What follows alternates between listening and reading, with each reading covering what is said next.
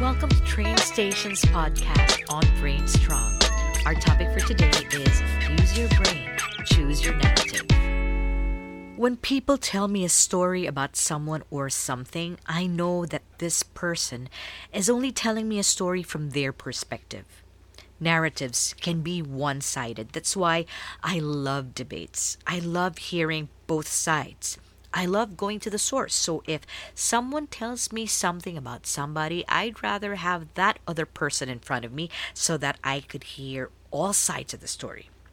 I'm careful with the narratives I listen to that affect my perception, especially if it will affect my perception of someone else. I always believe that the other person always has a side, and their truth is also valid. When I hear stories, I know that a person is only telling me a story based on their awareness, based on their resource, based on what they were able to get, based on a half truth or partial information they have based on their source. And their source may not also have the complete information.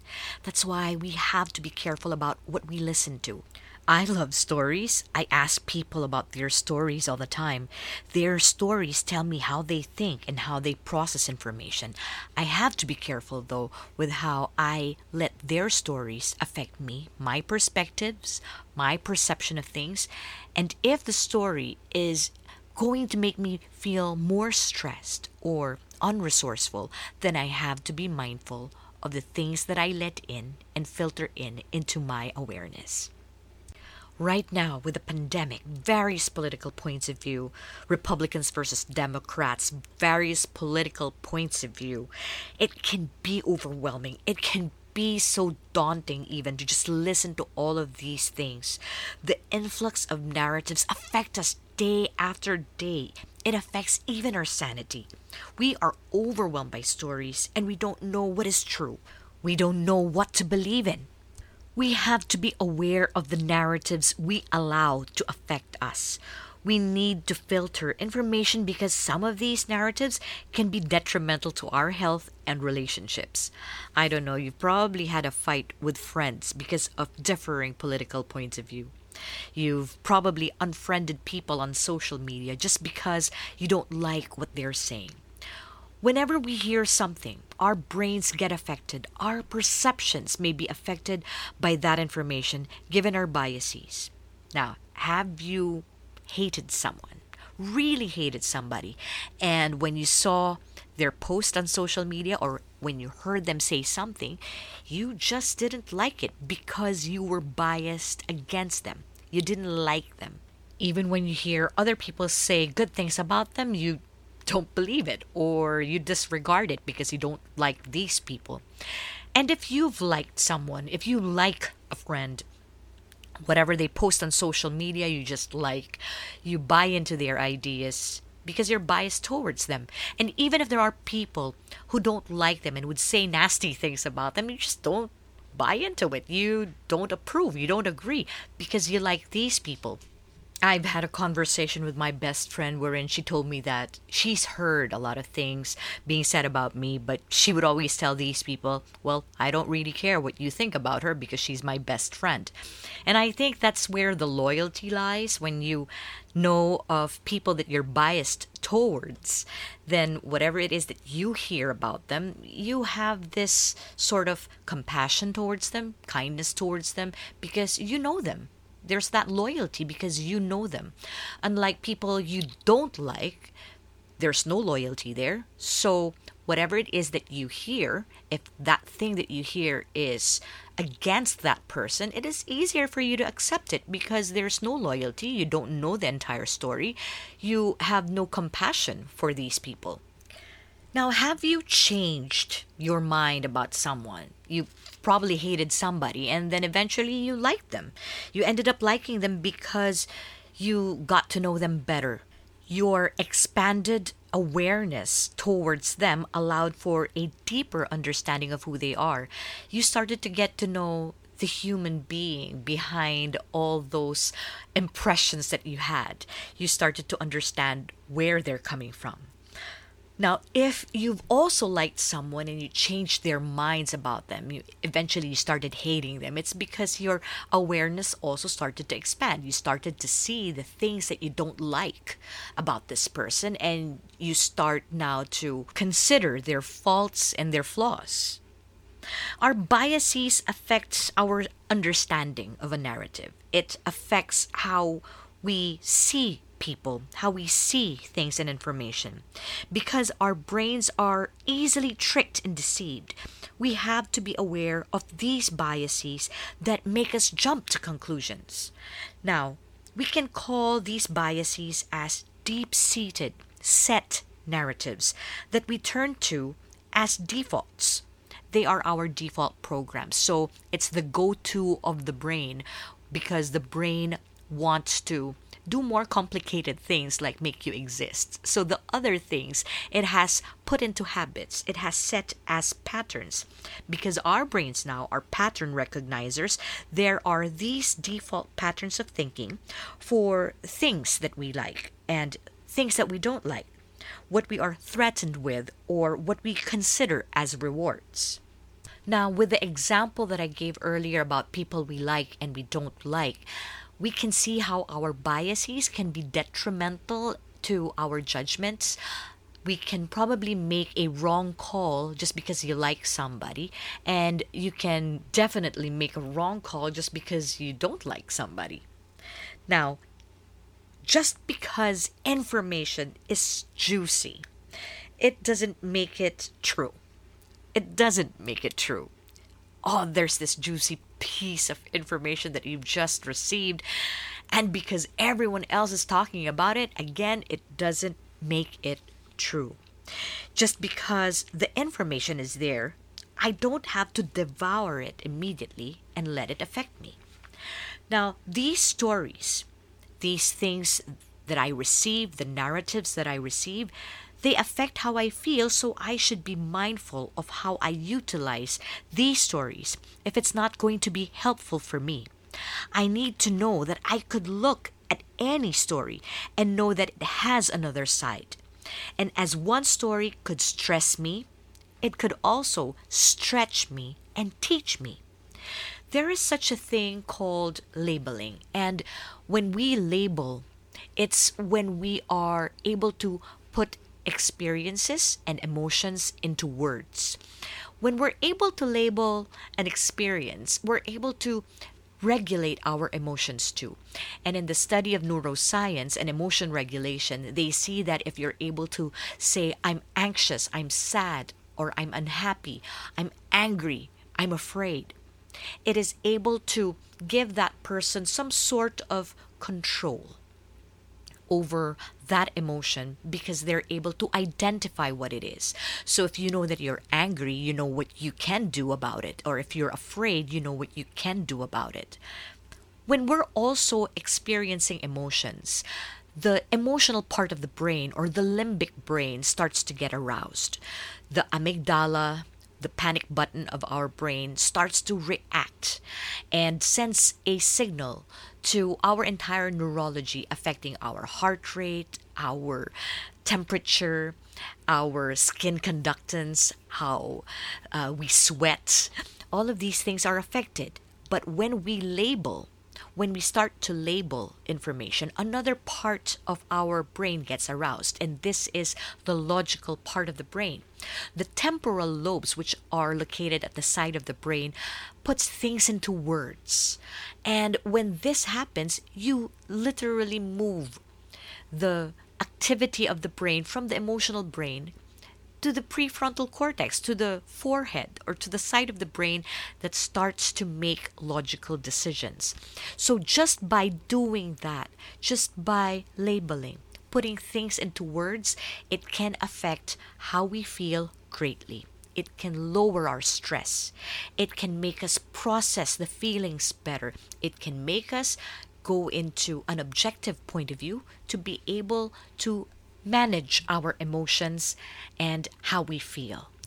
In a neuroscience experiment on labeling, they were showing participants pictures of people who are sick. or in a hospital bed, when they tell people that these people are sick and dying, you could see that their brain activity, their cortisol gets released, their stress levels get raised because of the label that they have of this picture that they're seeing. But when they are told that the people in those pictures are just resting or having a quick nap or just sleeping, then their stress areas of the brain do not get aroused. The cortisol does not get released. The amygdala does not get elevated in its activity. So we see that when we label something as positive or something better, then it definitely affects how we feel. Now, there is a process or a framework that I've come up with to help people when it comes to biases, because these biases affect the stories in our heads. It affects our stress levels. Whether we like it or not, it's because of these biases. So I have a very simple framework to give people, and that's SSS. The first S is for you to be able to step back. Whenever there is information that you hear, the narrative that you receive, you have to be able to step back and have all the information first before you react. Instead of getting upset about this information, instead of getting upset about this post that you've read, just step back. Just say, wait, chill. Do I have all the information? Do I know everything about this situation? Next is see it from a different perspective. What would Jesus do? What would Buddha do? What would Elmo do if they were in this situation? If someone else received this information, how would they feel? If I received a story about somebody, I wonder how their mother would take it, how their mother would receive that kind of information. I try to imagine what it would be like to hear that information if I liked or loved that person, if that person were my friend, or if that person were my co-worker that I really, really admired or respected. I try to see it from different points of view. I'm not saying that I should do this to totally eradicate and change the way I see this person or to sway myself into liking someone, but I consider other points of view. Will it hurt if I do that? Will it hurt me, the situation, or that other person if I just took a step back and tried to see that situation from a different perspective? The next is I second guess myself. I ask, what if I'm wrong? I receive an information about someone and I hated that person immediately. I could go, wait, what if I'm wrong?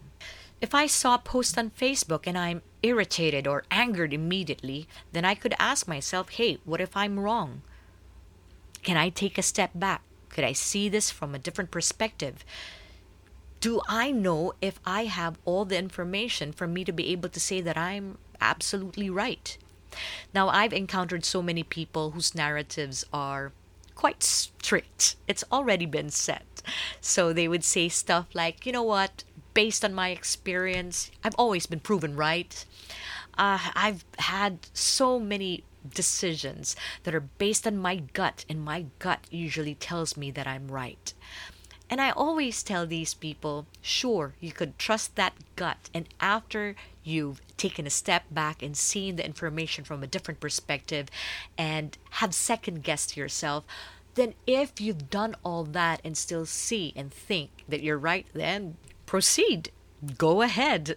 And it's just a matter of a very quick process. It wouldn't take you 10 minutes. It wouldn't take you 10 days or 10 years. It just takes that step, that pause for you to think, do I have all the information? Maybe that will take more time. Could I see it from a different perspective? Now, that could take you a few seconds. What if I'm wrong? That could take you a nanosecond to ask yourself. What is the benefit of doing this? It removes that unnecessary stress for you to be overwhelmed with something that you're receiving right now based on the narrative or the story that you're hearing. It relieves you of the burden of making that judgment that might be wrong. just because you're biased. It can save you relationships. It can save you arguments with people who have differing points of view. So, in doing this, it's just preserving your sanity, it's preserving your health and the health of your relationships, especially with the people around you. If we take this narrative to a deeper level and understand how our biases, our deep seated set narratives stop us from doing something that could give us better results because we are biased towards comfort and biased against getting out of our comfort zones, we could also take a step back, see if we have all the information. We could also see it from a different perspective and second guess ourselves.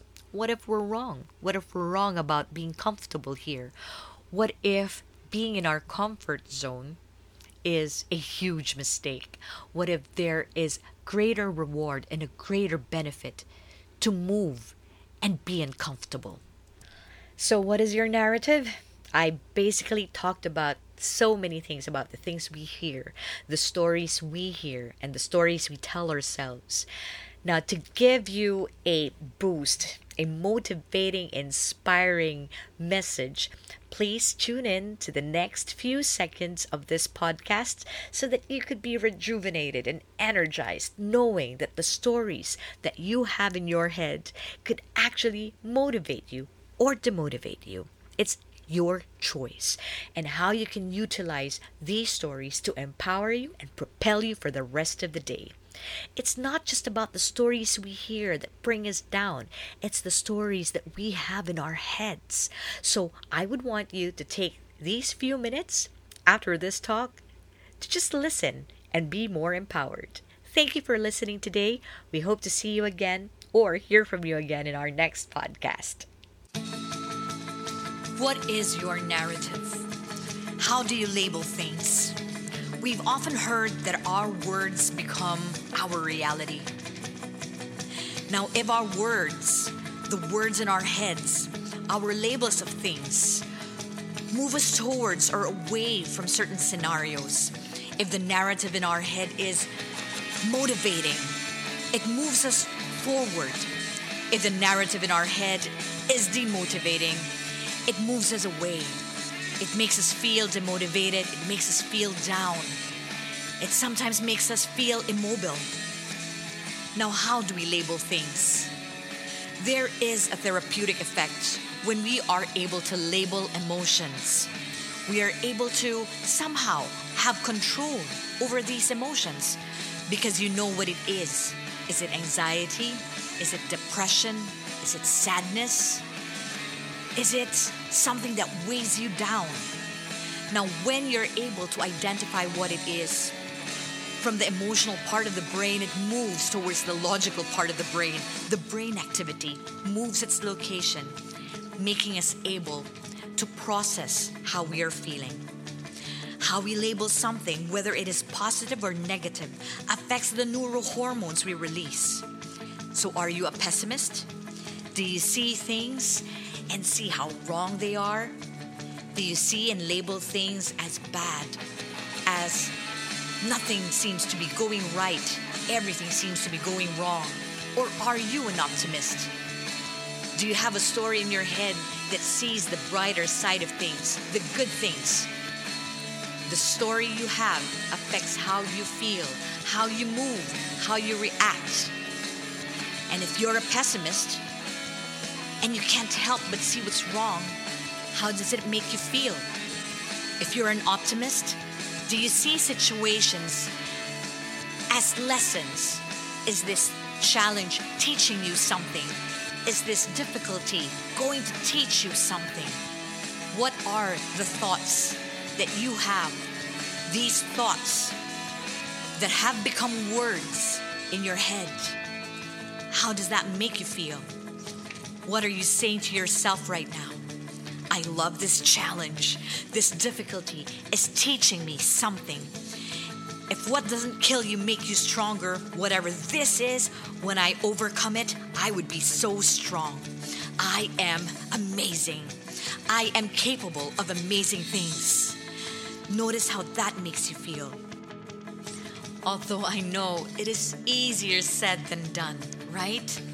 Why is it that even if my narrative is, I can do it, my body says, I can't? Why is it that even if my mind wants to get motivated, sometimes I just can't get out of bed, I can't do what I'm supposed to do? Now I challenge you to let your body take the lead. Even if you don't feel like it, get up. Just get up and shake your body. Put your fists up, raise your arms, and say, I can do it. Put your body in the narrative, and that can empower you more today. Neuro-linguistic programming talks about the language that we have that affects the way we think, that affects our brains, and it affects our programming and how we respond to things.